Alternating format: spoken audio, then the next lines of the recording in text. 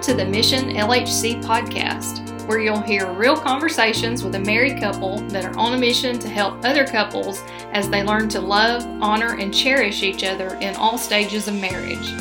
My name is Heath Yearwood. And I'm Amanda Yearwood. And thanks for joining us as we laugh together and share our story together in hopes that we can be an encouragement to you. Welcome back to another episode of Mission LHC. We're so excited to have some special guests with us today. We've got Micah and Lindsay Camper, and we're excited to hear more about your love story and more about you guys. Of course, we know Lindsay from being our student in school. We're so old that we remember you as a youngin'. So, and maybe we should give Micah the traditional Southern, oh, bless your heart. I don't know, should we? I don't know, but we're excited to have you guys and hear more about your story today. Yeah. Well, again, it is great to have you as a guest. We've been wanting to have some guests, but it seems like with everything that's been going on this year, we haven't been able to have as many people on. But, you know, I like I said, as Amanda had spoken earlier, we've known Lindsay for years, and we've watched y'all from afar when y'all were doing mission work. We saw you, different posts and different things, and then now, fortunately, being able to be around you a little bit and got to know you a little bit. We really appreciate you and what you do for the Lord. But just tell us a little bit about yourselves as a family. My name is Micah, and this is my wife, Lindsay. And we do have two kids, Eden and Highland. A little girl named Eden and a boy named Highland. Highland is 2 years old. Eden is 4.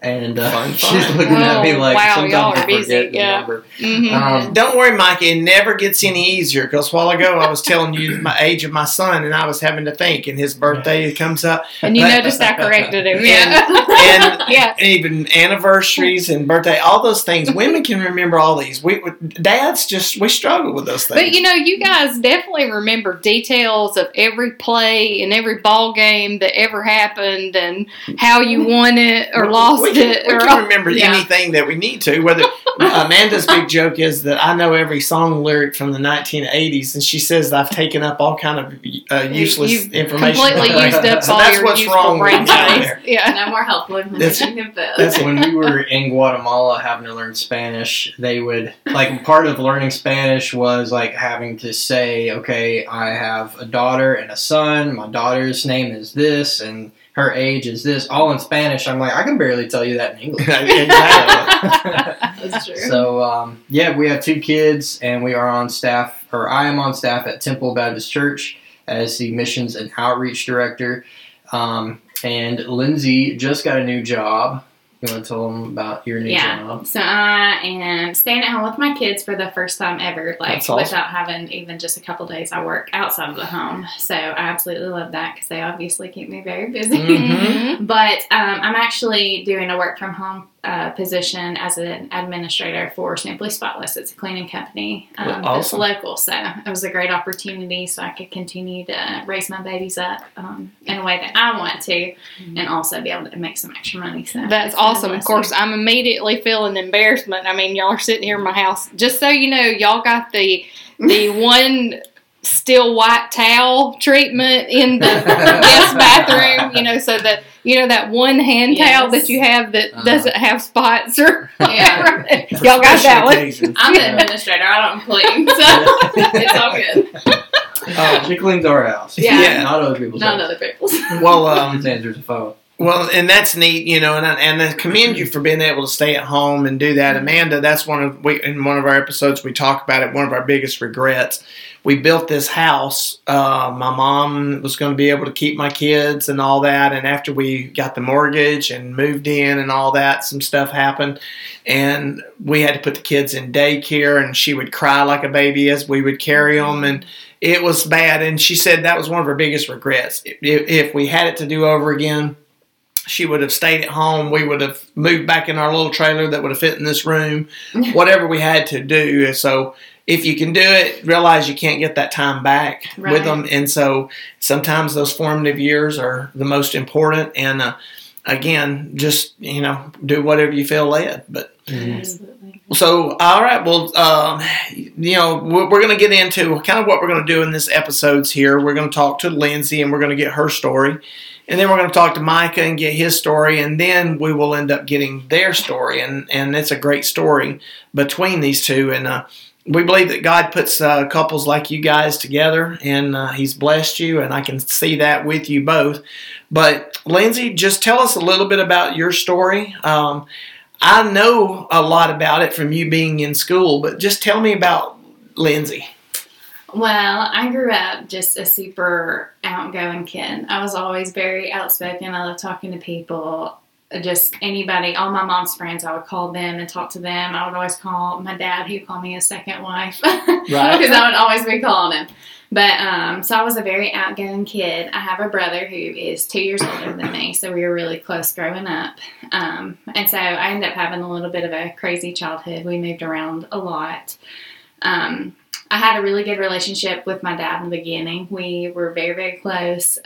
He had his own business, and me and my brother would actually go to work with him sometimes. And so he was a really good dad, but he actually fell into addiction when I was probably about kindergarten-ish. Mm-hmm. So we had just moved and built a house in Curry, and it was a great time there. We loved being there, but as he fell into addiction, he actually lost his job, and we ended up losing our home. And so at that time, we knew something was kind of going on in our family, but I was so young that I didn't really understand. And my mom worked very, very hard to keep things from us, just so we didn't carry that burden as me and my brother were still really young. So time passed and his addiction got worse, and we didn't really have much. Thankfully, I had some grandparents that provided a lot for what we needed, and we actually lived with we lived across the street from one set of grandparents, which of course as a kid you love that. Oh yeah, all the time. We always went over to their house. We spent so much time with them, so that was a great time to really grow closer with them. But the chaos in our home kind of continued, and it just got worse and worse. My dad was able to actually get another job, but he ended up losing it also. And so about when I was in 5th grade, I moved back to Coleman, and that's when I started at West Point. Mm-hmm. And so I liked getting to know so many friends and all that kind of stuff. And a year after we moved back to West Point, I was in 6th grade, and my brother and my dad had went to go work on some old cars, and they were test driving one, and they had gone down the road, and they actually had an accident. And my dad wasn't wearing a seatbelt, so always wear your seatbelt. Mm-hmm. But my brother was, so he came out without a scratch, but my dad actually died on impact. So in 6th grade, my life was just totally changed, turned upside down.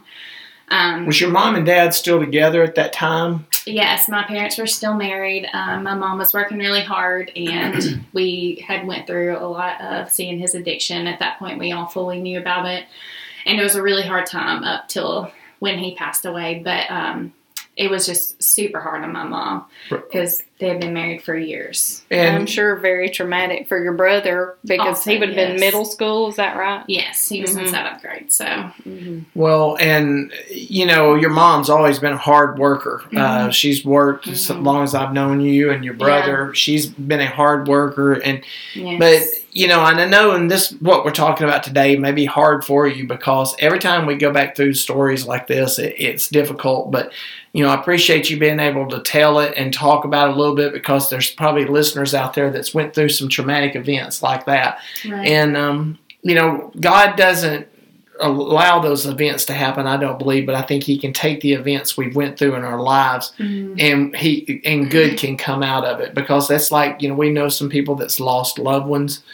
And if it stops at that point, then there's no blessing that comes out. But if you can take what's happened and help someone, and I know some situations that you've helped people like that, and I appreciate you doing that. Yeah. But, right then you talked about your personality had been outgoing, cheerful, happy, and everything like that. But when you lose the light of your world, the daddy in that situation, even though he had problems, you still had that same love for him no matter what. Absolutely. So to tell about how your life changed at that point.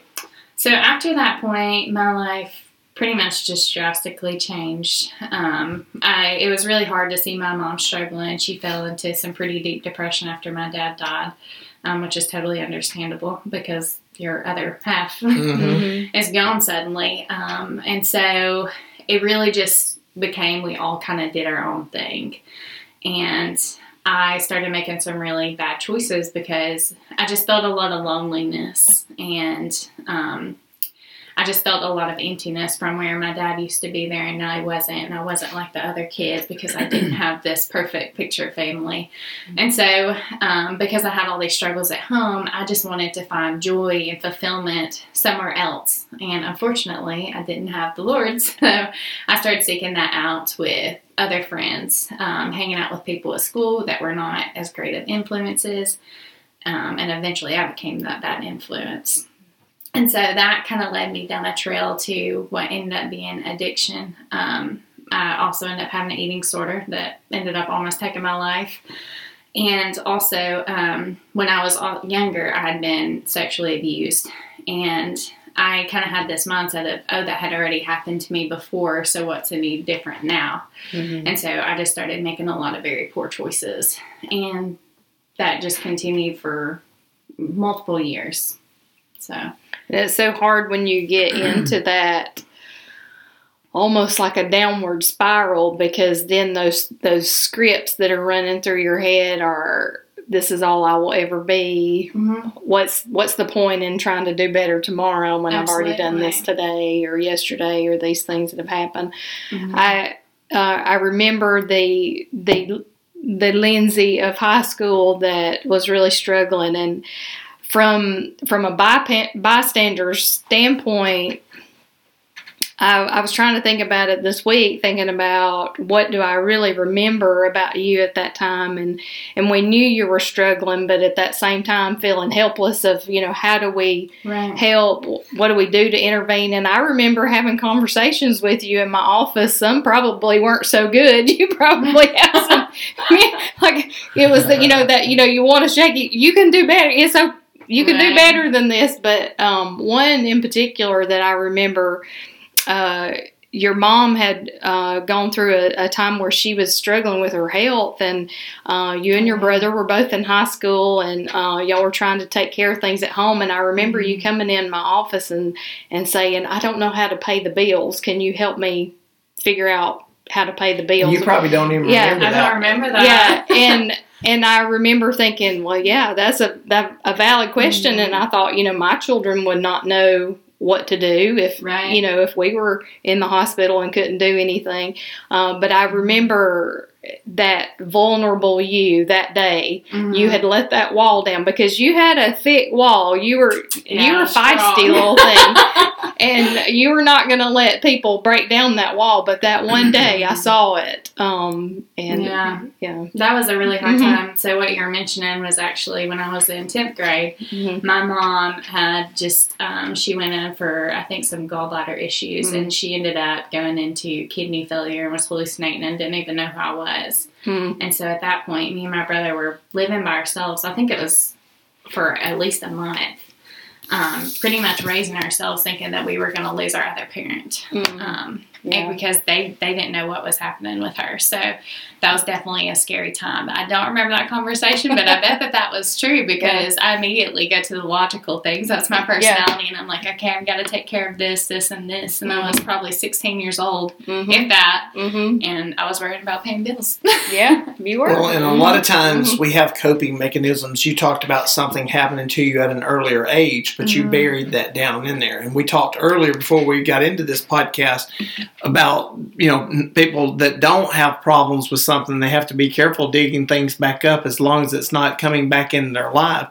And, you talked about, when this happened in about 6th grade, when did your point the things start to fall apart even more? Was it in middle school or was it more in high school when things started, or was it a slow fade kind of? I think it was a slow fade, but I think it really accelerated when I got into high school. I really just craved acceptance from other people because my home life had become so chaotic. And so that's when my eating disorder got really bad. I was starving myself, just to a very extreme point, and just living a very just awful lifestyle. There were so many times that I probably could have went to jail. Yeah. And so, but I know now looking back that God protected me through all that. But I was just grasping at anything I could to fill that hole that only now I know that God could fill. But I was not ready for him to fill that hole at all. Mm-hmm. Well, we experience kids nowadays that they do a lot of different things, whether it's cutting or eating disorders, different things. Was that something you felt gave you control over things, or was that I don't know about eating disorders a lot. Tell me about that with you. Was it something that you felt that you were in control of, and then it kind of got out of control, or how would that work? Well, I'll tell you how it started. I remember the exact day that my mind shifted to an eating disorder mind. Mm-hmm. And I was in 8th grade, and there was a kid in my class who said Lindsay would be the prettiest girl in our grade if she wasn't fat. Right. Mm-hmm. And so I was like, I'll prove them wrong.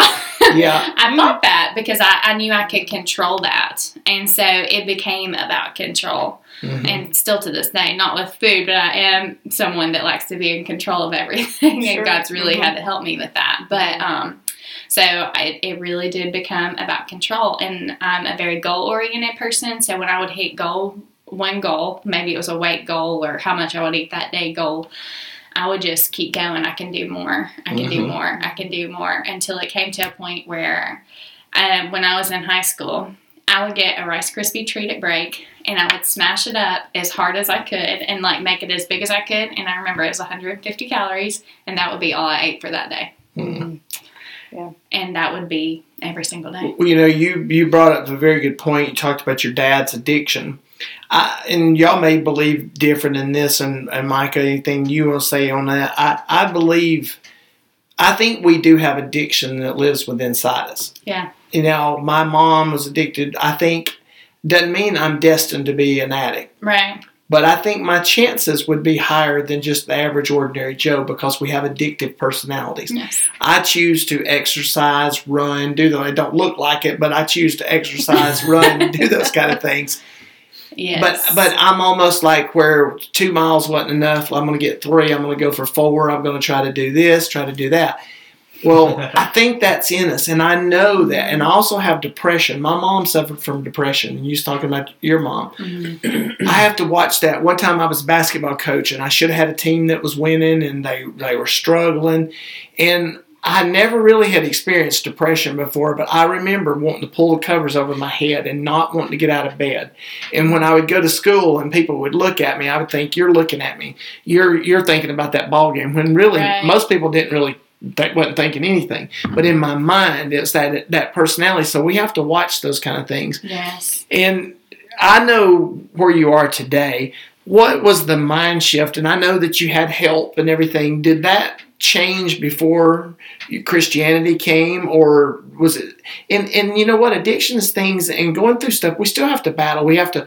The devil's going to make you tell these different things, and you have to balance it out. But tell me, when did that really change? When did the mindset change, and you get help with that? Well, I was forced to get help when I was in school. My mom ended up taking me to a psychologist who told us both that if I didn't change, I would die. She looked me in the face and said that. So that scared me, and it also scared my mom. So she took me to a treatment center where I was in there it was intensive outpatient. So I'd be there for all day long, and then I could go to sleep at night, but I had to be back the next day. And so I did that, and I would say that helped a little bit while I was there, but I just completely went back to those ways. I wasn't ready to change. I didn't want to have an eating disorder because I didn't want to die, but I also wasn't ready to let go. And some people may be able to go to a treatment center and get help from an eating disorder, but that is one of the number one, I guess you can say, addictions that are mental illnesses that you don't fully recover from. That is probably the number one. Yeah. And it's hard. We're all we all act and react based on our past experiences. Mm-hmm. And when our past experience, we found fulfillment or some degree of control through this behavior, Right. we're always going to be tempted to turn back to that behavior or something similar. And, because it's animalistic almost. And so when we somehow get satisfaction out of whatever that behavior was, it's going to be a temptation to go back to it. Yeah, to go back to the next thing. So I left there and I really didn't fully improve, and my life continued the same. But when I got saved was actually when it changed. And so I had came to a point where I was at a dark, dark place. I had told myself, like, I just don't want to live anymore. And so I had a particularly bad set of circumstances that happened. The worst thing other than like a parent dying happened that weekend. And the next day I came to work, and there was a girl at my work who said, Lindsay, do you want to come over tonight? I'm having some friends over. And it's not someone that I usually hang out with, but I said, sure, anything to get my mind off of what had just happened. So I went over to her house that night, and we were all hanging out, and a lot of them went to church.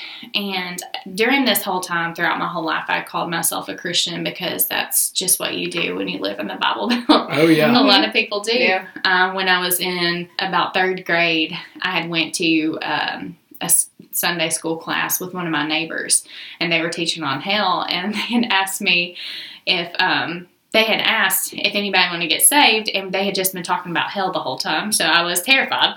And so I was like, yep, I do. And so she led me in this little prayer, and I really didn't even know what we were praying about, but I just knew that I didn't have to go to the fiery men on the piece of paper that I was looking at. So I was like, score. And so I prayed, and then she said, how do you feel at the end? And I remember thinking, like, oh, I don't feel any different, but I ain't telling her that. So I said, I feel great. And so she made me go tell the pastor, and then I got baptized, but I just knew nothing had changed. And so fast forward to this moment with this girl, I had called myself a Christian up until this point. And so she looked at me that night, knowing what my past had been, knowing my struggles, knowing the addictions that I'd battled, the just awful lifestyle I was engaging in. She said, Lindsay, how can you call yourself a Christian and live the way that you do? And I was like, wow, she's right. Because the Holy Spirit, even though I didn't know who that was at the time, he had already been working on my heart. I knew that what I said I believed wasn't really how I was living. And I knew the way that I was living is not who I wanted to be for the rest of my life. And that I didn't even know how I'd gotten to the point of where I was. But when she asked me that, I didn't have any words. I didn't talk the rest of the night because my mind was just going. And I went to bed that night, and the next morning I woke up to go home, and she said, Lindsay, I'm so sorry for saying that to you. I shouldn't have said it like that. And all I could say was thank you. Right. And so that day when I got home, I just got on my knees, and I didn't even know what to pray. I just said, God, if you will save me, I will live the rest of my life for you. And I meant every single word. And so... That's awesome. Isn't it amazing how we think we have to have all these distinguished words, and we have to have the prayer, Romans Road, and everything in there? He's our Father. He just wants you to cry out, and when you reach that point, so from that point, has your heart been different and been changed? Absolutely. That next Sunday after that happened, it was probably like a Friday or Saturday. That next Sunday happened to be Easter, which... God just knew. And so I went to a very powerful Easter service, and I went up to the altar, and I prayed so hard that my nose bled. Oh, wow. The only other time that happened was at my dad's funeral. That was the 2 times I've ever cried that hard.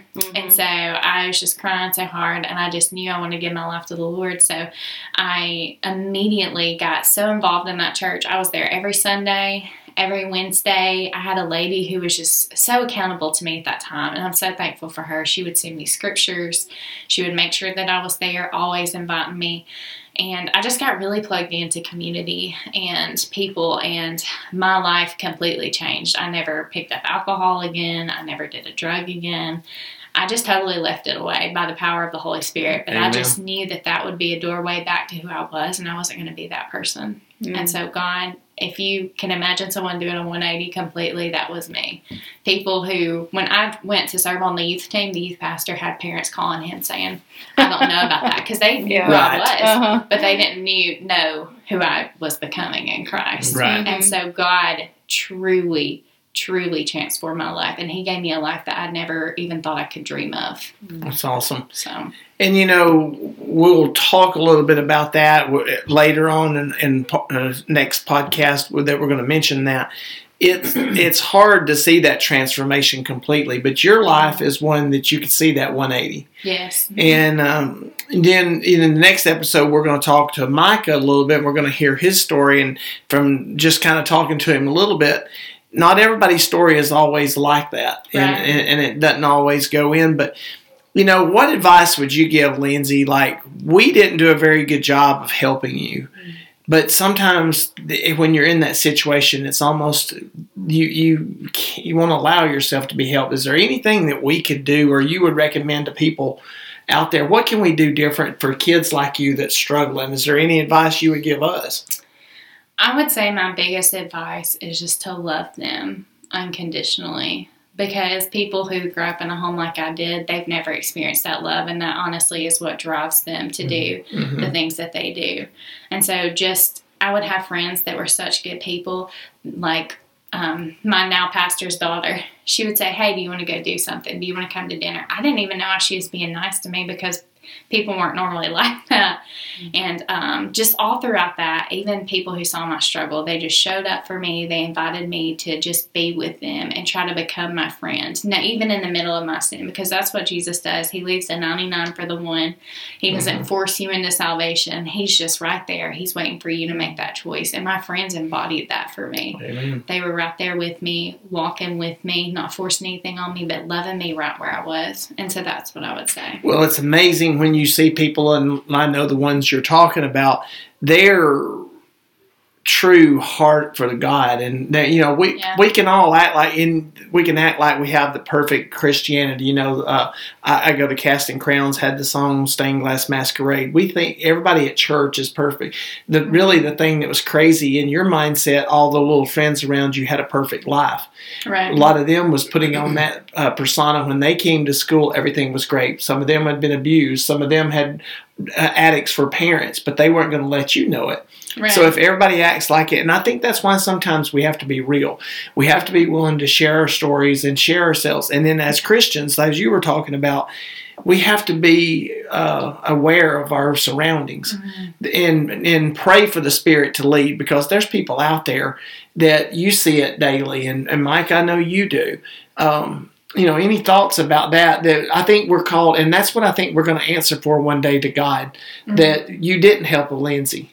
And, Right. And people out there, so. I just think when I look back, there's so many people that planted that seed for me. There's so many people who just did one thing. And I can look back and see all those people were assigned by the Lord to come at that exact right time to just plant little seeds that led a trail into that final moment where I actually gave my life to Jesus. So it's just that faithfulness, even when you don't see the fruit, just knowing that God is the one who's going to bring it into fruition in His time. But those little seeds is what helps that person get through to that point. And it all points to God. Exactly. Well, man, that's an awesome story. And, it gives hope to people out there when sometimes you reach the point where you didn't really think there was another tomorrow. Right. And it was hopeless. And, I'm just, that's the thing I told, I was talking to someone about that. We may not can fix the problems here on earth, but I know someone that can. Yeah. And I'm glad you found him. And Yes. hey, we really enjoyed it. It's been a great episode. And we look forward to hearing the next part that we're going to find out about Micah. And then we're going to hear y'all's story, how God put you guys together. And we look forward to it. All right. Thank you. Thank you.